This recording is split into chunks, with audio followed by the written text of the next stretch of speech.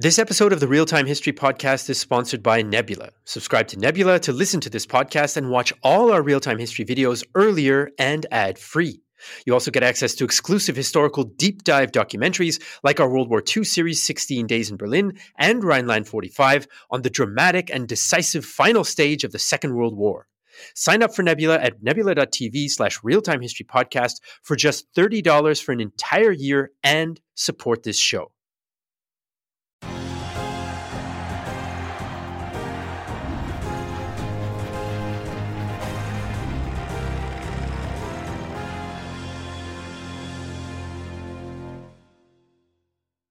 Hello everyone, welcome to the Real Time History Podcast. This is Flo. I'm one of the producers of Real Time History, which is a YouTube channel, a production company, and this podcast specializing in, serialized history.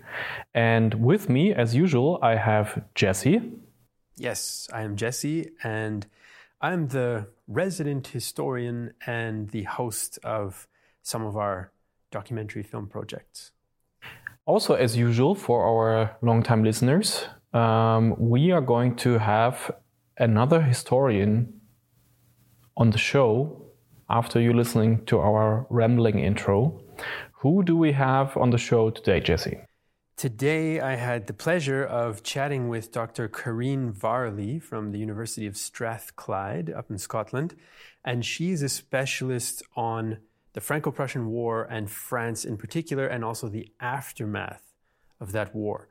So we had a conversation that spanned, from 1870 and those early battles in July and the declaration of war, all the way to the lead up to the First World War and revanchisme, by way of Algerian colonial situation and Republican sort of ideological ideas of sort of early total war. It was one of the most fascinating discussions that I've had in the time that I've been hosting the podcast. So it's a real treat. All the better that there was a huge interest in when we posted a call for questions.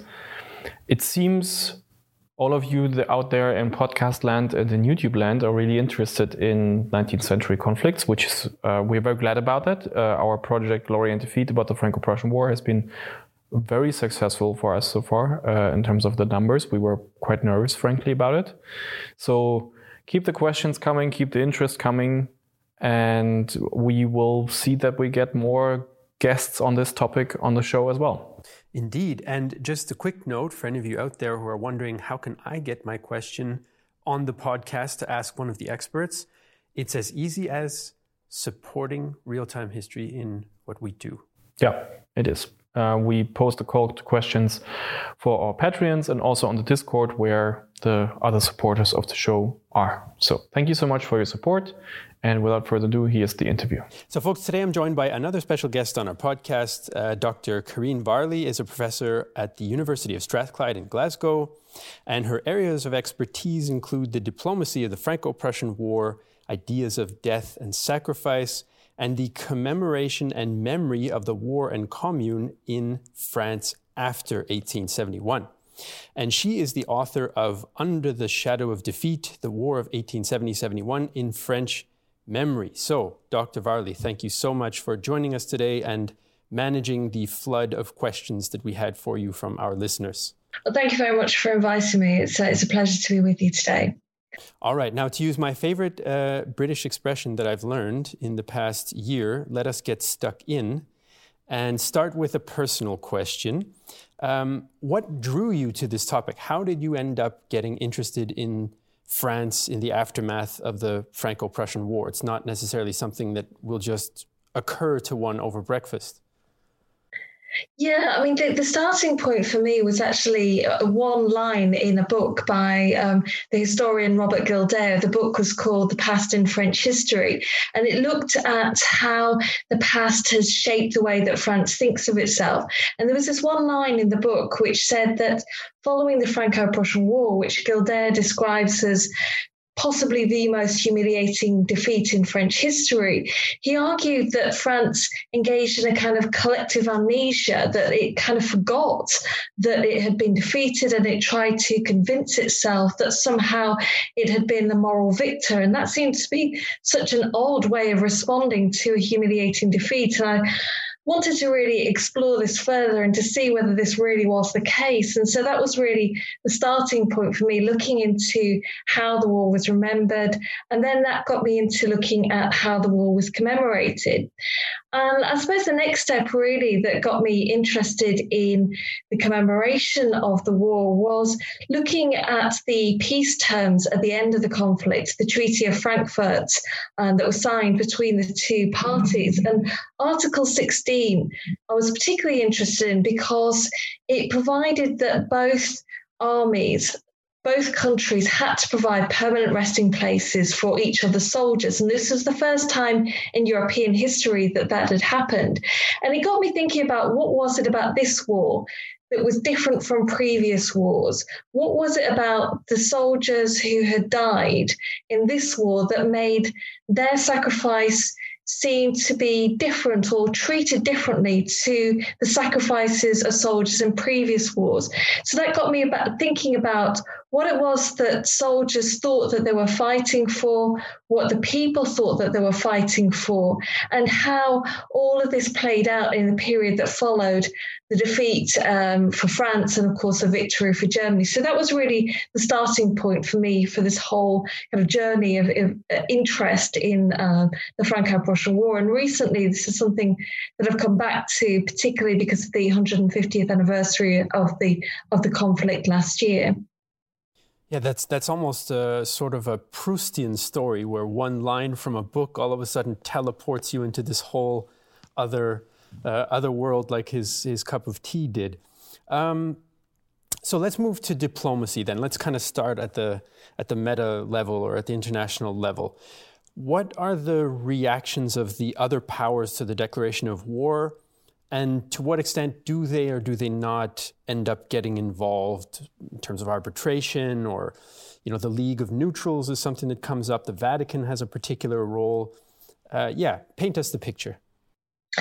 Yeah, so when war breaks out in July 1870, of course, the rest of Europe doesn't take part. They declare themselves to be neutral, and this is something that continues for the remainder of the war. And so the reason for this is essentially a number of reasons. Firstly, because most of Europe believed that this was a conflict that the French had really been responsible for, that they had really, triggered the whole crisis. They had already gained a diplomatic victory over the whole Ems telegram fiasco. They had got the Prussians to effectively climb down over the Hohenzollern candidacy, and they'd secured this victory, but they kept pushing. They kept pushing the Prussians to commit to agreeing that they would not support any future candidacy of a Hohenzollern candidate for the throne. And so many in Europe thought that the French were really pushing too far. There was also a genuine belief among many, including the French, that of course that the French would win, that this would be an easy victory for the French forces. Only a few decades earlier, under Napoleon Bonaparte, the French had ruled much of Europe. So most people thought that this was just simply another act of French provocation, that the French would win, this would all be over fairly quickly. Of course, that didn't happen. Now, the League of Neutrals was something that was formed between the major European powers, and it really came into fruition at the end of August, early September 1870. But really, this was a culmination of various different factors that were going on with the different European powers. And each of them had different reasons for not wanting to join in, and certainly not to intervene either directly militarily or diplomatically either. The British, for instance, they didn't want to get involved because they were really looking to protect their global interests, their colonial empire. They saw this as something that they didn't really want to get involved in. And again, they thought this was simply an act of French provocation. So despite the fact that the British and the French had been improving their relations, the British really didn't want to get involved. Now, Napoleon III did think that there might be more chance of some intervention by the Italians, possibly the Austrians, also the Russians as well. But each of those failed to happen. With the Italians, there was perhaps more chance of some intervention. The Italian king was perhaps more keen than some of the other European governments, European rulers, but there were divisions within Italy. There had been a French expectation that the Italians would be grateful for French help in the war against Austria in 1859, but again, that didn't happen. There was real division. The Italian parliament didn't support intervention. Austria, there was also a belief amongst many in the French government that the Austrians might want to come to the French aid. There was a belief that the Austrians might want to get revenge on the Prussians for 1866, when, of course, the Prussians defeated the Austrians. But again, that was something that was really optimistic, delusional by the French, because, well, a number of reasons. The Austrians were bound by this time to Hungary. The dual monarchy meant that they had to consider Hungarian view, but also there was a threat from Russia. The Austrians knew that if they intervened, the Russians would, there was a good chance that the Russians would send their forces to threaten Austria.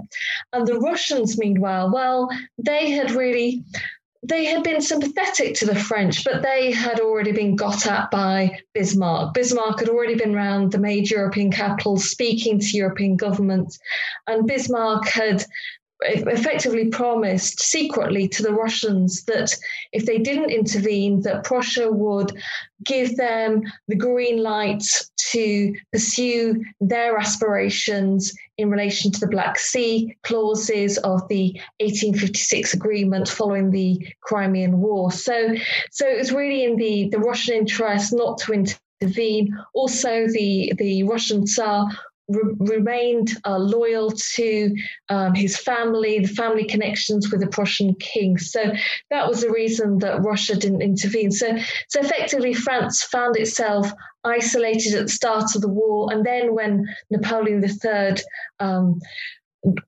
surrendered and the Second Empire collapsed and was replaced by the Third Republic, there was even less chance of European intervention, because suddenly these conservative European monarchies found themselves having to deal with a Republican regime in France. And so, they saw this through the prism of memories of the revolution in the 1790s, and they weren't going to support that kind of monarchy, that kind of republic as monarchies. So there was even less chance of intervention as the war went on. She said that last bit gives me a sense of déjà vu from the Congress of Vienna. Right. If we drill down a little bit in terms of the diplomatic aspect of the war and maybe some of the practicalities of that, several listeners of ours asked what happened to the diplomats and nationals of either side who, when war breaks out, find themselves then either in the German states if they're French, or in France if they're citizens or subjects of one of the 400,000 German states of the day. Was there a common policy, or how were they treated? Well, firstly, to deal with what happened to the diplomats, well, the convention is always that when war is declared, that the embassies will be closed and the diplomats will return to their home state. And this is to do with things like suspicions about espionage, and so that they won't be caught up as well in the war itself. Paris, for instance, was bombarded and was besieged by the Prussians. So, of course, it made sense not only for the German diplomats to not be there, but also all the foreign diplomats eventually had to leave. Now, in terms of what happened to the citizens of both countries, well, this is actually quite an interesting question, because the Franco-Prussian War, again, is we see things happening differently to what had happened in previous wars, particularly on the French side. So the French began by expelling German citizens. There were large numbers of German citizens who were living in France at the outbreak of the war. German immigrants comprised one of the largest numbers of immigrants, the largest immigrant communities in France at this time. I mean, the numbers, well, we're not quite sure exactly how many there were. Some figures suggest that there may be around 100,000, 120,000, most of those concentrated particularly around Paris. And so there was this program of expulsion of German citizens, and this was due to the fear that the German citizens might become spies, acting, of course, for the Germans. So the French engaged in this process of expelling German citizens, except for those who had been naturalized. Also, they accepted that refugees from the 1848 revolution, also those who had children who were serving in the French army, were also exempt from this expulsion. The French authorities also introduced a system in which German citizens who were not expelled would have to be monitored, so they would have to get special kind of passes, and their movements would be restricted. Many of those immigrants, many of those German citizens who remained in France also found themselves subject to suspicion amongst the French people. So some of them left the cities and moved into the countryside to try and sort of escape, the suspicions and the negative treatment by the French people. Now, on the other side, from the German side, there were far fewer French living in the German states than there were the other way around. And what's interesting is that there wasn't the equivalent policies implemented in Prussia or in the other German states. And this is to do with the way that the war was regarded. And it's partly because the Prussians maintained this perspective that this was a war that was being fought between two states, between two armies, whereas the French had this view, particularly the more the war went on, and particularly as the war was being fought under the Republic, that this was a war fought between two nations, between two peoples. So the Prussians, because they had a more traditional concept of the war, didn't feel the need to expel the French citizens, and also simply because there were far fewer of them, they didn't see them as being so much of a threat. So there wasn't the same treatment of the French. Now, the French expulsion of the Germans did actually provoke quite a lot of protest and condemnation by the international community. This was seen as being against international law. But I think it's a sign of how the Franco-Prussian War was seen by many, particularly on the French side, as being a different kind of war to the wars that had been fought previously, because this hadn't really been seen in previous wars that had been fought in Europe.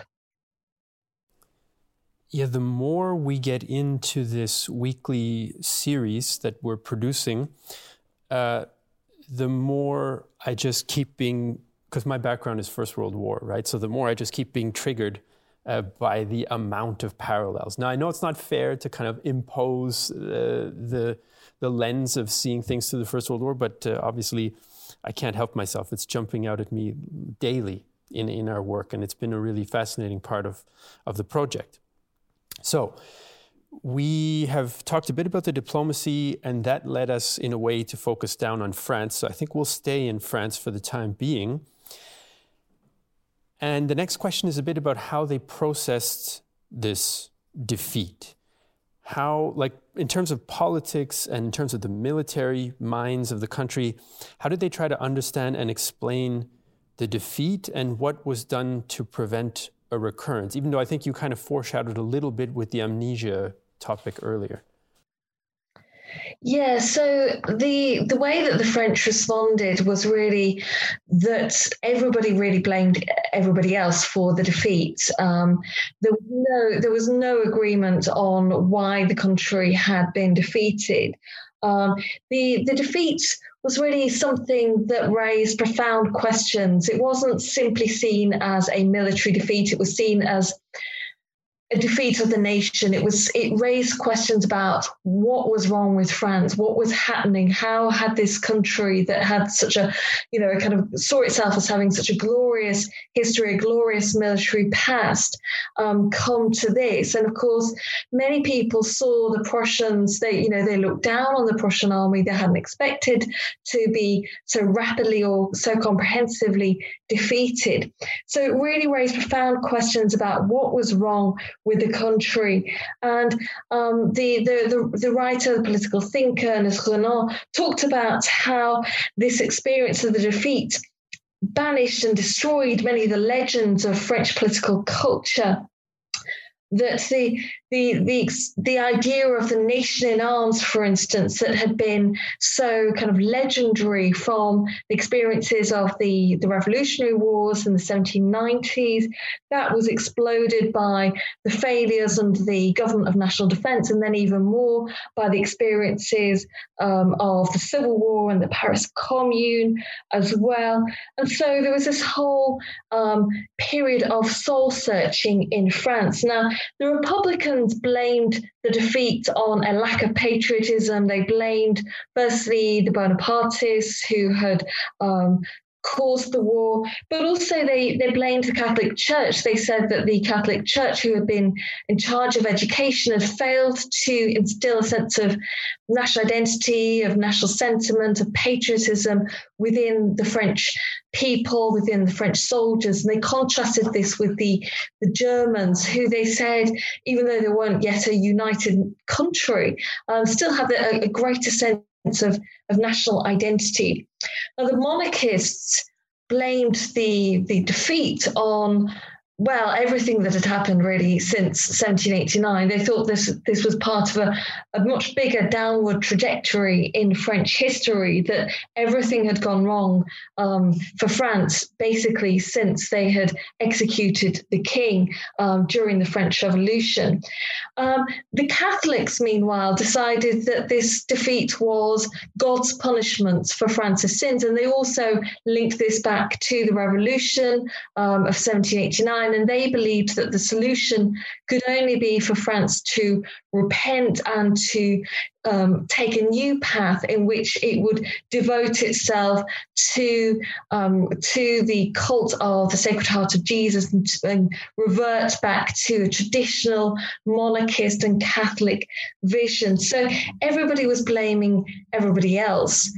In terms of the military aspects of the defeat and how France sought to make sure that this was not going to be repeated, well, the post-war inquiry into the military causes of the defeat sought to look at what had gone wrong in terms of the military preparations, and looked also at the lessons that might be drawn from the Prussians as well. And one of the key lessons was in terms of the numbers of the soldiers that both sides had been able to mobilize at the start of the war. And it was very clear that on the German side, particularly on the Prussian side, that they had been able to mobilize significantly more soldiers and very quickly than the French. So this was one of the things that the French sought to address very quickly.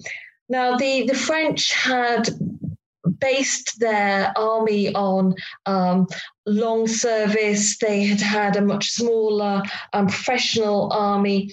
And so they began to look at the lessons that they could gain from the Prussian model, which was based on a much broader recruitment and on a much shorter service. But there were real arguments about how this might work in the French context. And in particular, there was concern about this idea of simply arming all citizens. And this was a consequence of the experiences of the Paris Commune, and this fear that if you simply arm citizens, that this would effectively lead to another episode such as the Paris Commune, where you get another revolutionary upheaval. So there was real disagreement about exactly how to go about this, and also there's disagreements about the length of service as well. So this is something that evolved over the period between the French defeat in 1871 and into the 1880s as the Republicans gained control over the government. There was a move steadily towards expanding national service. Conscription in the French army became universal, and gradually over the course of the period, they got rid of exemptions as well. They also did things like made military service part of the kind of national experience in terms of bringing it into education, encouraging things like gymnastics. And it was all part of this kind of patriotic national revival to bring the military into the daily lives of French citizens and to create this connection between military service and national identity and citizenship. Yeah, that reminds me, and my memory is failing me, but I think there's this awesome Hobsbawm quote where he says something about like schools and conscription is basically, that's all you need, right? Now we have a question from some of our German listeners, and they're wondering about this concept in German called Erbfeindschaft, which is like the hereditary enemy. And this is a concept that gets chucked around in Germany in the 20th century, for example, that there's like this sort of ancient rivalry with France that helps explain the multiple wars. Was there any analogous concept in France about, and I'm going to put this in quotation marks, Germany at the time? I think there's more of a sense, perhaps, on the German side of France as being the hereditary enemy than there is perhaps on the French side at this time when the war breaks out. I mean, we do see that idea emerging very strongly after the Franco-Prussian War. But I think on the German side, there is a greater sense of that idea because of the experiences of the Napoleonic Wars and because of the way that Napoleon and the French treated Prussia in particular, following during the Napoleonic Wars and the dismantlement of Prussian territory and the whole experience of those conflicts. Now, in terms of France, I mean, there was a bit of a sense of that perhaps amongst the elites. But in terms of the population, perhaps the picture is a bit more complicated. And this is to do with a number of factors. Partly it's to do with the fact that there is perhaps a sense of French national identity in the period leading up to 1870 and during the Franco-Prussian Wars, perhaps being not as strong as we might expect it to be, and perhaps not defined in the ways that it would become in the period that followed. So I think that's partly to do with it. But we do see it emerging amongst the elites. And this is certainly an argument that is used by the French political classes and to a certain extent by the military classes as well. And certainly the more the war goes on, the more this becomes an important idea and an important kind of rhetorical device for the French. The Republicans, once they take charge of the war from the revolution of the 4th of September 1870, they really use this idea to try and mobilize the French and to try and gain the support of the French nation as part of their attempts to revive the interest and the enthusiasm of the French as they start to have to try and create new armies, because so many soldiers have been taken prisoner, under so many of Napoleon III's soldiers have been taken prisoner. They have to create new armies and to create this sense that this is a national war. So we get this idea emerging under the government of national defense through the likes of Gambetta, that this is a war between two peoples. They talk about the Germans, the Prussians in particular, as being the barbaric enemy, and there are lots of stories about German barbarism. So they try to stir up this hostility and this antipathy. There was also this argument is also used by the Republicans in the negotiations with the Prussians. When the Prussians try to negotiate peace, the French try to say, well, the Republicans tried to say, well, the French are innocent in all of this. They were peace-loving people, and it's all the fault of the Prussians. That they've been trying to wage war in the past decade. So they try to kind of evoke that, but it's really something on the French side that emerges, I think, really more strongly from 1870 onwards, rather than in the period before that. Yeah, in one of our episodes, we've got a sort of a spine-tingling quote from a French newspaper that was provided by Professor Arand and Ms. Faut, with whom we're working. And it's just wild. It's like, we need to kill, and everything needs to be geared towards killing. And I mean, they actually use this kind of language of killing, and that's our objective and so on. It was quite a striking thing. Now, to keep going with French emotions, let's say, for lack of a better word, we also had some people in our community wondering about this, famous revanchisme afterwards. And it's usually talked about in the lead up to the First World War as one of the contributing sort of contextual factors. How relevant or not, because I think there's been some discussion about how to weigh it, how relevant is revanchisme in this lead up to the First World War? Yeah, I think you're right. There is quite a lot of debate about exactly how far this really played into French thinking in the lead up to the First World War. I mean, certainly in the period that followed immediately after the Franco-Prussian War, there was very much a sense, and this, a desire for revenge against the Germans, and this was something that really fed off what we were just talking about, this idea that the Germans had waged this barbaric war against the French. And in particular, there was a great resentment against the peace terms, the annexation of Alsace and Moselle, and this desire to regain those territories in a war of revenge. And we see this idea. I think what's striking is how early this idea emerges. I mean, right from August 1870, a few weeks into the war, this idea starts to emerge as the French experience these very early defeats. They're already thinking, well, that they're not likely to win, so they're thinking about the next war. And so very early on, this idea is kind of implanted in French thinking. We see this also as used as a reason for not agreeing peace terms in September 1870, again, not agreeing to surrender a French territory. The French Republicans say, well, if we do, all that will happen is that the French will be so resentful against the Germans that they will just want another war of revenge.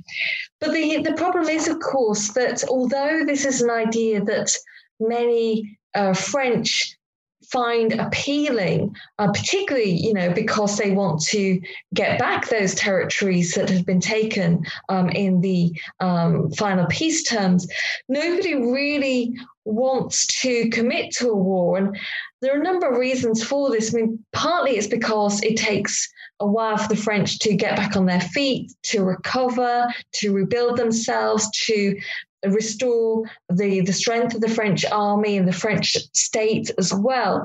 So you get this odd situation in which politicians like to talk about this idea of revenge in the period after 1871, but nobody really wants to commit to a war of revenge because there is a very real chance that the French might lose once again. So it's an idea that is around and is very popular. And the more the time goes on, the more we get this kind of disjuncture between talk about it and popular cultural depictions of revenge and the reality, the political and military reality, which is becoming less and less likely. And so we start to get the emergence of these nationalist groups, such as the Ligue des Patriotes, League of Patriots, led by Paul Déroulède, who emerged in the 1880s, and we get this growing movement. But they're really quite a minority movement. And I think by the time we get to 1914, there has been this generation who have been through an education system in which they have been taught about the Franco-Prussian War and about the loss of Alsace-Lorraine, but I don't really think that it was a primary consideration in terms of French either military thinking or diplomatic thinking when it comes to the outbreak of the First World War. I think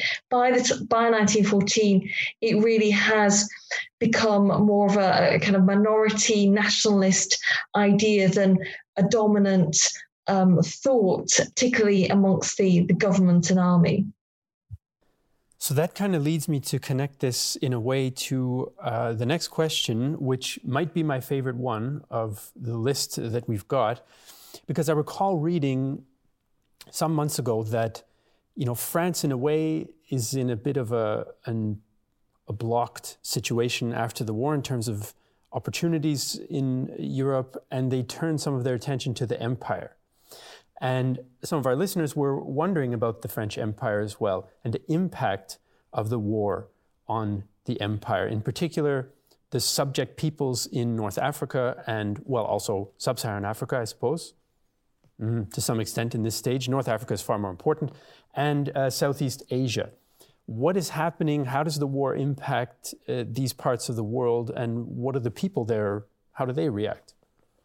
This has been an area that has been a subject of growing interest for historians. I think as we start to think about the Franco-Prussian War as being not just simply a war that affected the French and the Germans, but a war that had really international and global ramifications. And I think it's right to think about these the implications for the French colonial empire. And certainly after the Franco-Prussian War, this was something that became a focus for France as it sought to recover itself, and as you say, as it sought to regain its power and its influence as a global power. One way to do that was to expand its colonial empire. Now, in terms of the impact of the Franco-Prussian War on the peoples during the war itself, well, its impact really varied depending on where we're talking about. This is a war which, as I'm sure you and I'm sure many other people will know, this is a war that benefits from technological innovations. This is a war in which newspaper reporting becomes really important. The spread of news is more rapid than ever before. And so very quickly, news about French defeats spreads to the French colonies. Now, in terms of the more distant areas under French colonial rule, well, it still took a little bit longer for news of the French defeats, and in particular news of the fall of Napoleon III, to reach those areas. Southeast Asia, it took maybe about a month for the news really to filter through to the populations there. Now, there were already tensions, particularly between the French colonial authorities and the peoples of the areas ruled by France, in the concessions in Indochina, China, India, Pondicherry, for instance, as well. So the French defeat played into those tensions that were already there. But I think the most significant impact was really with Africa and North Africa, in particular Algeria, where we do see a significant uprising that had already been real tensions that had been ongoing in Algeria right since the French invasion in 1830 that had never really gone away. And when news, firstly, of the fall of Napoleon III, but then also of defeat after defeat for the French forces comes through within perhaps about a week of the events happening. That news arrives in North Africa, in Algeria, and that really stokes up the tension. And what makes things worse as well is that the French are having to divert forces. The army that was having to maintain order in Algeria, those forces are needed, of course, in the Franco-Prussian War. So there's a significant reduction in the number of French soldiers stationed in Algeria. We also, of course, see the role played by Algerian and African forces, very significant role, particularly in those early battles. Many African forces play significant roles in battles such as Wissembourg and Reichshofen, very famously as well. But what happens is that these defeats really are seen by the opponents of French war as an opportunity really to stir up those tensions. And I think, to be fair, also the French conduct doesn't really help matters. Divisions are fueled by things like the Crémieux Decree from October 1870, which grants citizenship to Jewish communities in Algeria, and this divides the communities. The Jews, of course, are a minority community in the Arab majority population in Algeria. So that stirs up tension. And so we see over the course of the war, and in particular also in the period after the war, during the Paris Commune, really growing tensions. And it is estimated that perhaps up to as many as 800,000 Algerians were involved in these uprisings. And it takes many months for the French to quell the disturbances in 1871. And it's only really once both the war, the Franco-Prussian War and the Paris Commune are over, that they're able to bring forces back to restore order in Algeria. Wow, I have to say, I mean, I knew there were revolts in Algeria as a result of the defeats and so on, but that, I didn't realize the scale was to that extent. That's fascinating. We're going to have to dig a little more there in the for our project. So, last question. On the niche topic, let's say, of French monarchism after the war, what is the state of that movement, and how does it relate to the imperial prince, Loulou, I suppose, although I don't imagine he was called that very often publicly as he got older. Well, at least, of course, until the Zulus sort of killed him in, I think it was 1879. But yeah, what's the state of French monarchism, and how do they connect to this last of the Bonaparte line?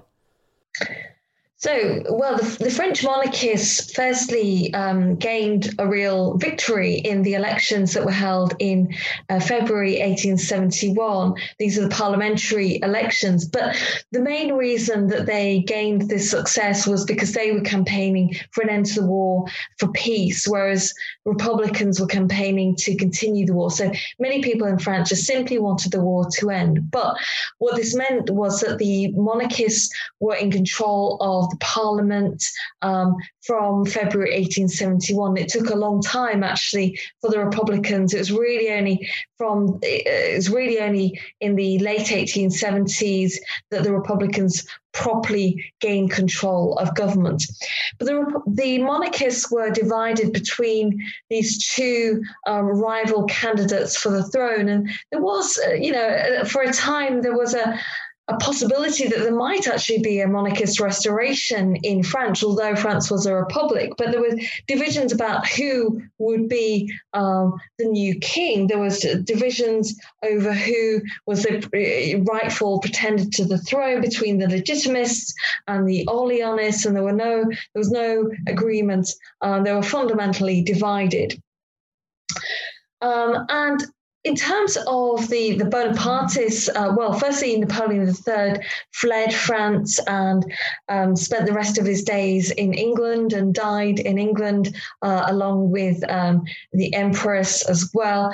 But I think in terms of the future for Bonapartists, for the Bonapartist line as well, I think, there was no real appetite really in France for a return to Bonapartism. It was really, perhaps with the exception of some Corsicans who kind of looked back to the glory days of Napoleon Bonaparte, I think there was really no appetite. The whole experience of the Franco-Prussian War had been such a disaster, and the way that it was so ignominious, the whole end of of Bonapartism and the Second Empire, that there was no real prospect of any likely return of any future Bonapartist pretenders. So both the monarchists, but also the Bonapartists, really,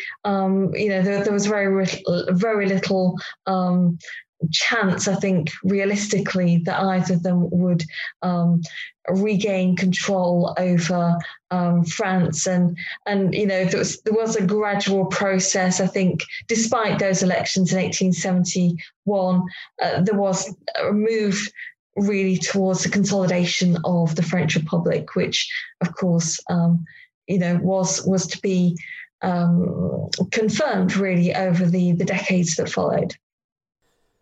All right.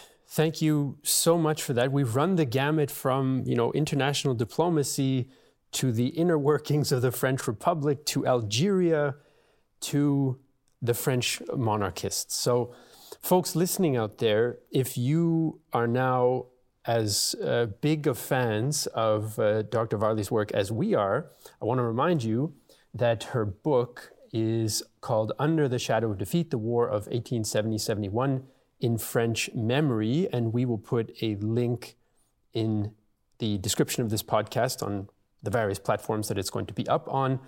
So, Dr. Varley, thank you so much for giving us your time and giving us such an in-depth look at all of these different topics. Thank you very much for inviting me. It's been a pleasure to speak to you today.